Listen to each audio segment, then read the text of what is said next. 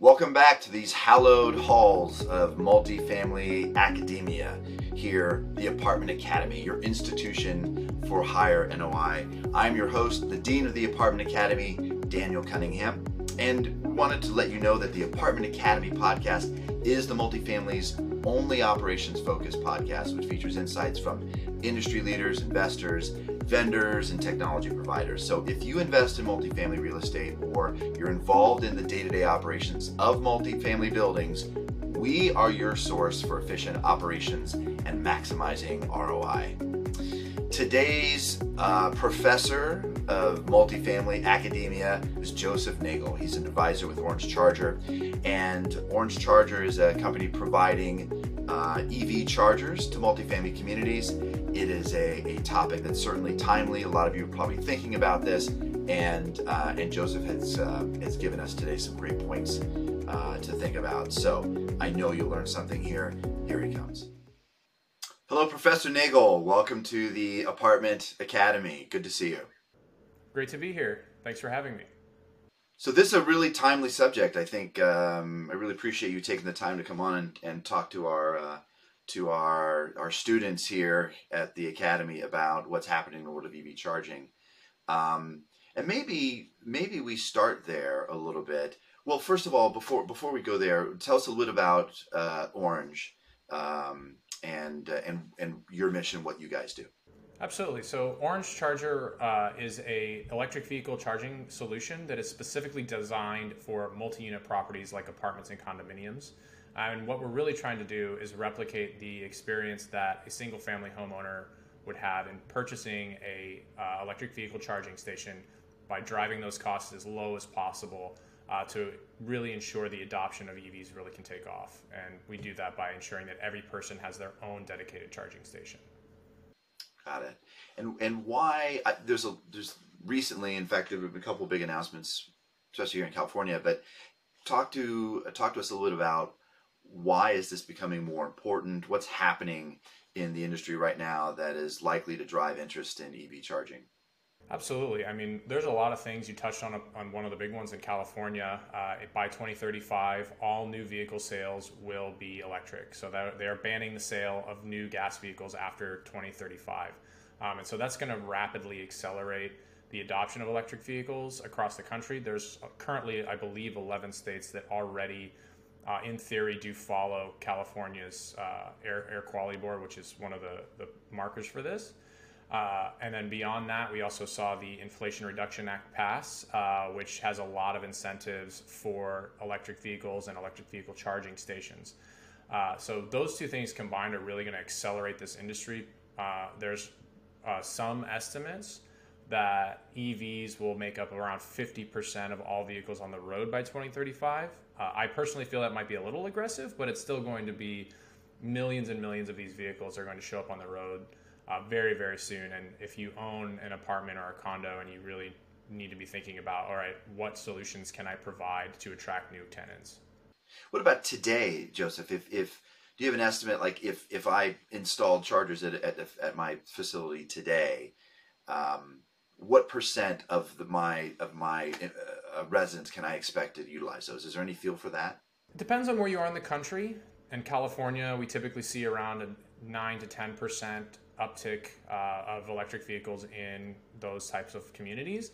However, that's really largely predicated on the fact that EV charging stations aren't prevalent in apartments today. So there's also a little bit of constraint. People who don't have access to charging might not want to go and live in an apartment because they want that access to know that their vehicle is always going to get the power to get them to work or wherever. So that is also potentially a problem there. So, Joseph, given that there's a clear trend in the industry, why isn't this a no-brainer? Why isn't this an easy decision to make and install these chargers tomorrow? Well, I mean, that's the million-dollar question right there. But really what we're looking at is, number one, most parking scenarios, whether it be a garage or an outdoor parking slot or even street parking, they were never designed to power really anything, especially something as large as a vehicle. So there's just really not a lot of power in a lot of those situations. So access to power, number one, is the most important thing. But the other thing is that there's actually a really delicate balancing act that has to happen in these apartment communities. The EV driver themselves wants just simply put a reliable access to affordable charging. The apartment community as a whole wants to ensure that everyone in that community has equal access to that amenity. And then the building owner and the person who ends up paying for a lot of these charging stations want to at least figure out a way to get a return on their investment, or at least some money back. Either that be through higher rents, or passively making some money on these charging stations by charging a per hour charger or per kilowatt. So those are the things that are kind of holding a lot of these buildings back from adopting more electric vehicle charging stations, is because it isn't so straightforward, and it is a large capital expenditure for the building owner to lay out if they don't actively know whether or not they're going to see that money back. So let's address those points one at a time. Let's start with equal access. What does that mean? Is that a supply challenge, like getting enough chargers installed? Yeah, it absolutely is a supply issue. You do want to make sure that you have enough chargers that every single person who owns an electric vehicle has access to that station whenever they want. And that typically means that those people are going to need one-to-one charging, meaning one car to one charger. What we've seen in the past is that people will install a single station for the community to share. But unfortunately, even in the best scenario, under the fastest charging circumstances, you're not going to be able to service that many vehicles because most people come home around the same time. And so having people share ends up causing a lot more problems than it solves, because eventually you're going to run into a scenario in which somebody needs to charge their vehicle, somebody's blocking off the charging station, they forget to move, or something happens and it's just still sitting there, and then now you've got a big problem and tenants are fighting with each other over access to that station. So it's best in general to give every single person that needs a charging station access to one, which means one-to-one charging. Wow. I mean, my estimates in my head for the kind of expense that we're talking about in deploying EV chargers just went through the roof. I mean, 1-to-1 sounds like a lot. It absolutely is.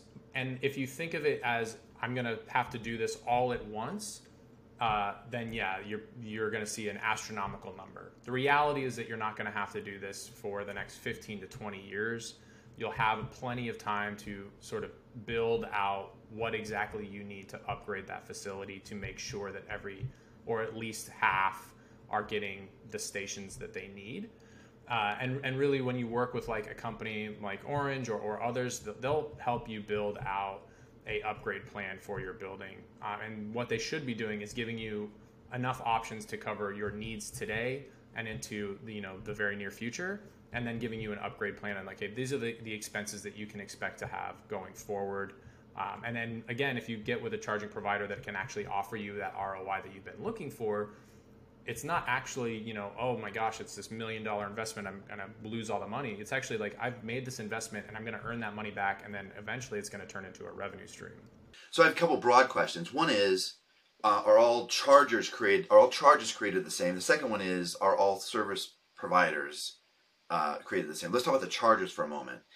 Can I go to a catalog and thumb through and pick a charger? Is it that easy? Is there black magic to picking the right charger? I mean, in some ways you could just go through a catalog and pick a charger out. I wouldn't recommend it in these situations. I mean, typically what that's reserved for is a single family home. When I have a dedicated circuit, I'll just pick one of these charging stations that doesn't really need to have any intelligence behind it. So there is a difference in just that aspect. Number two is that there are different levels of chargers. There's level 1, 2, and 3. 3 is something that is a DC fast station. It's never going to be put into an apartment scenario, so you can throw that out. So levels 1 and 2. Level 1 is a lower powered charging station that can probably provide between 40 and 60 miles of range per night. Honestly, that's more than enough for people's daily driving needs. Level 2 can get you probably upwards of 300 miles over a night of charging. And then there's some solutions that exist somewhere in the middle between 120 and 150. Orange sells a 620 outlet that actually can do kind of the half and half there. The other difference is you have a difference between a plug on a wall and an actual full charging station. A plug will use the mobile adapter that came with the vehicle to charge, and the full scale charger actually has the Octopus coming out of the station that they then plug in. And then beyond all of that, what apartment owners should be looking at is the intelligence that's there as well.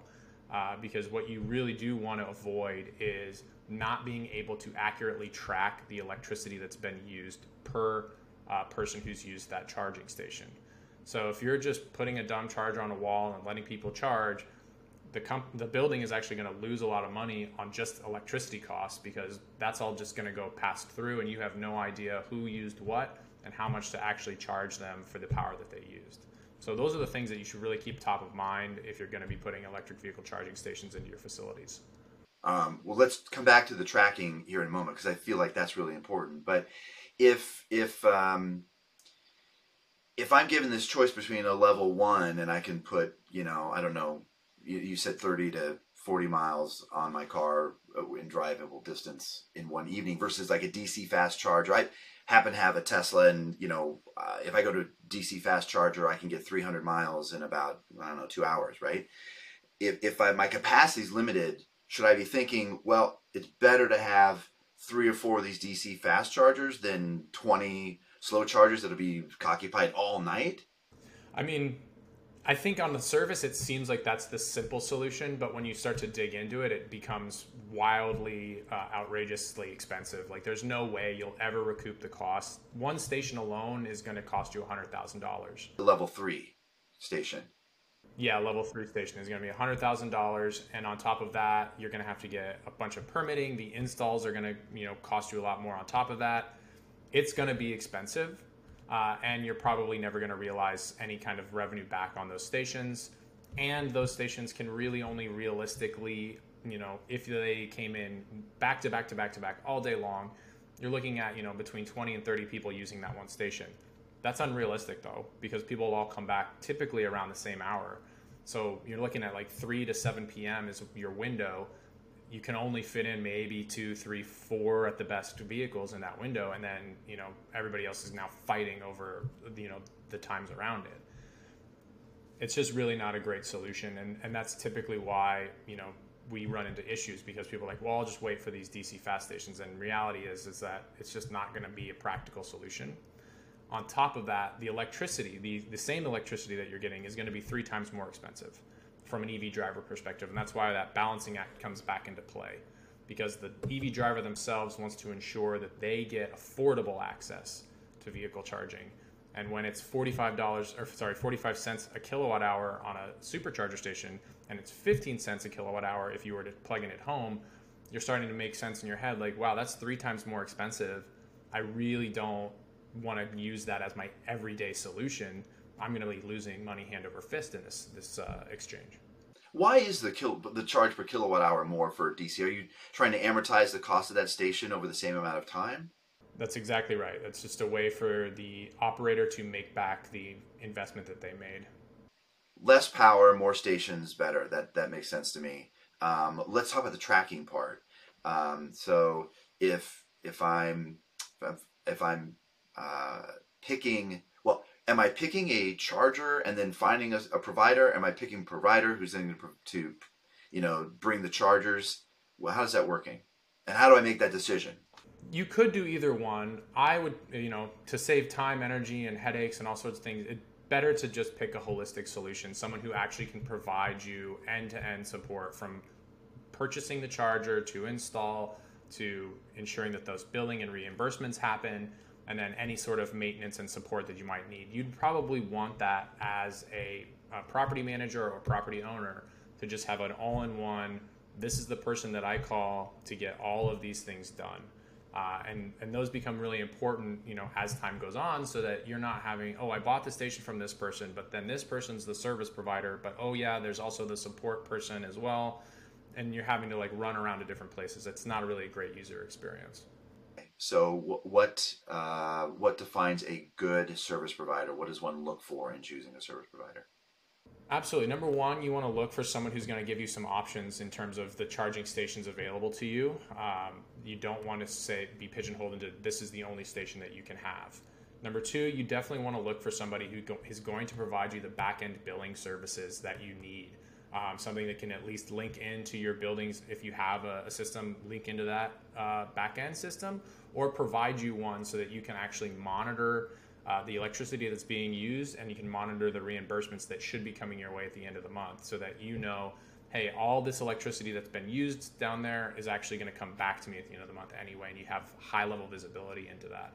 And then the last bit is always get into something that has some sort of ongoing support and service, so that if there were some event, things happen, someone might break a cable or run over something and it breaks. You want to be able to, have access to somebody who's going to be able to get you a replacement as fast as possible, because what you're talking about is someone who's now reliant on that station in that space as their main fuel source. So they're only going to be able to go maybe 2, 3, 4, 5 days before they then have to start leveraging public infrastructure, and then it starts to get more and more of a hassle for them. Okay, you're saying a lot of really interesting things that I want to come back to. Let's start with the integration of billing charges. So are these billing systems tied into and integrated with the major property management system platforms? Are they creating resident charges on those ledgers? If you're working with a good company, the answer is absolutely yes. They will provide you with APIs that can link into your backend system, so that you're able to actually just pull that into the whatever management software you're already using. Okay, so the providers typically have APIs, but there are not hard integrations typically already built into, Yardi, RealPage, MRI, etc. It depends on the provider. There are some, systems that are hardwired in that you could find. Is there a resident-facing app that's associated with some of these charging or all of these charging? How advanced is that technology? So they can see like I'll go back to my Tesla app. I can see my Tesla's charging at 300 miles. What's that experience like for the residents right now? Right. So like at Orange, we provide an app that they can see, number one, how they initiate the charge session is, they scan a QR code to actually start a charging session. And then they can see on their phone exactly how much power is being used, what their expected bill is like. They can even pay their bill through their app if they wanted to. And all these other charging providers should also have something of that level, so that you're, as a customer, are getting that high level visibility, so that you know what that bill is going to come back to you each month, as well as for the building to also see what they can expect in reimbursements.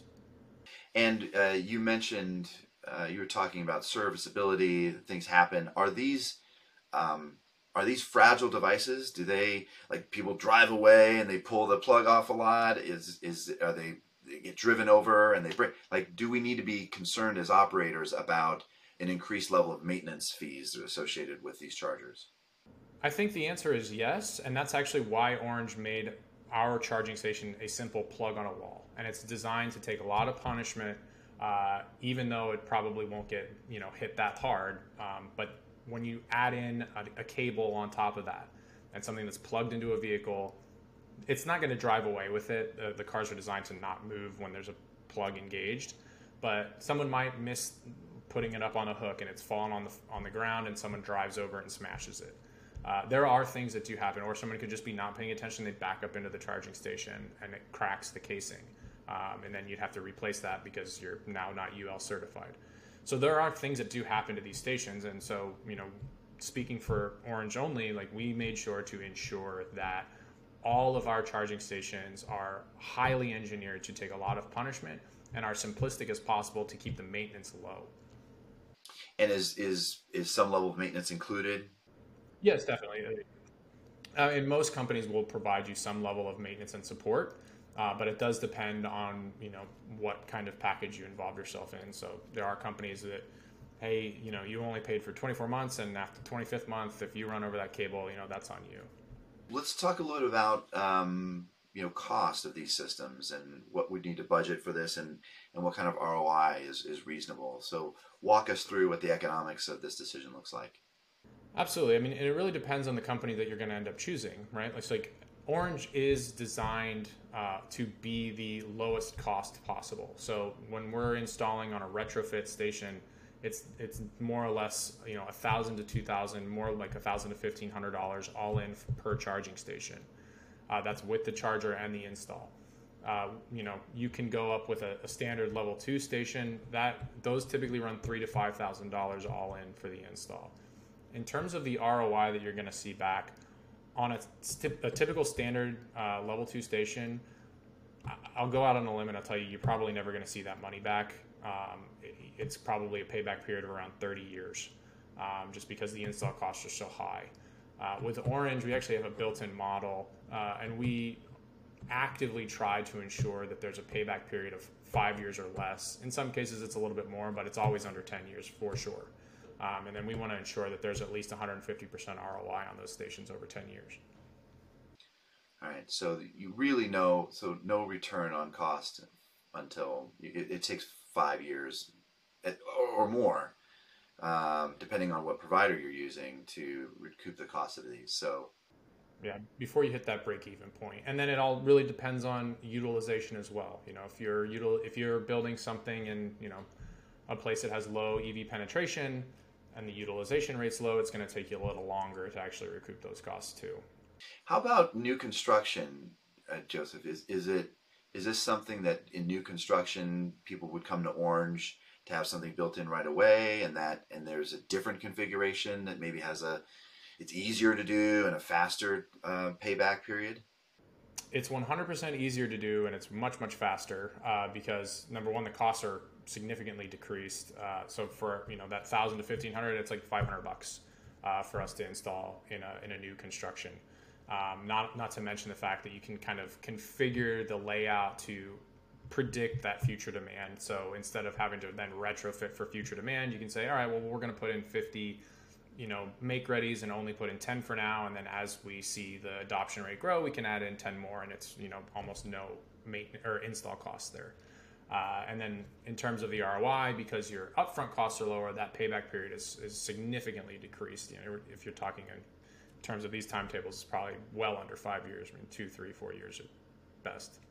Got it. Is there right now, if I wanted to install these right away, are there supply chain issues? Are these things readily available? How long, what's the time frame from when you say, pull the trigger, let's do this, to installed and working devices?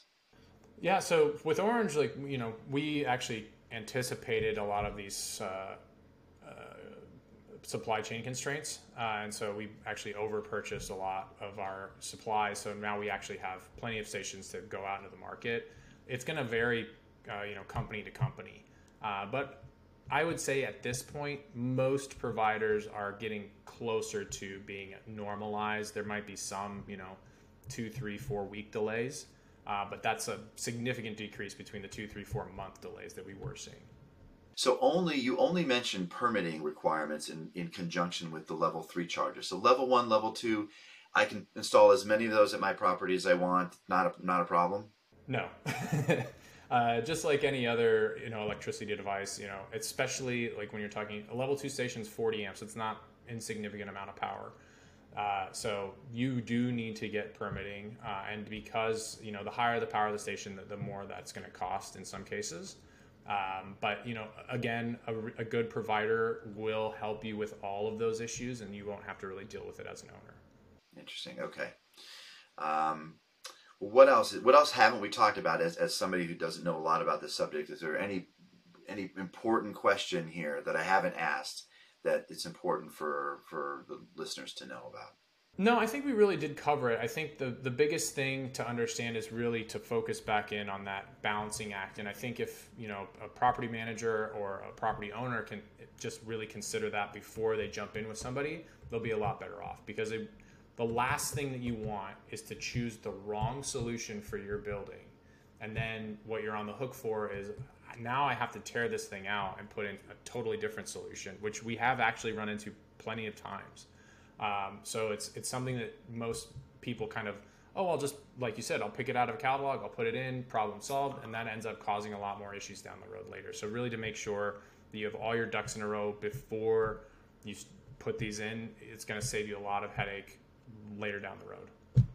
Well, Joseph, I know Orange is a newer entrant into the EV world, so we wish you lots of luck. It certainly seems like it's a good time to be doing what you're doing, and multifamily is the place where I think EV charging will experience the most growth.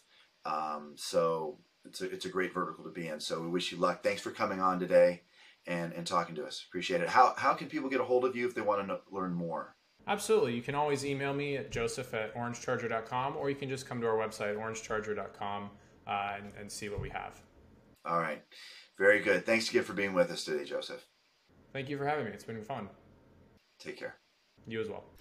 Thank you for joining us at this week's episode of the Apartment Academy podcast.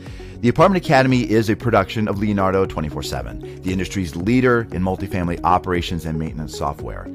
At Apartment Academy, we realize the hard work that goes into property management and the stress that comes along with it. Leonardo 24/7 takes the guesswork out of your team's day-to-day by providing customized daily guidance on tasks that need to be done, guaranteeing consistent operations across your entire portfolio. To learn more, visit www.leonardo247.com today.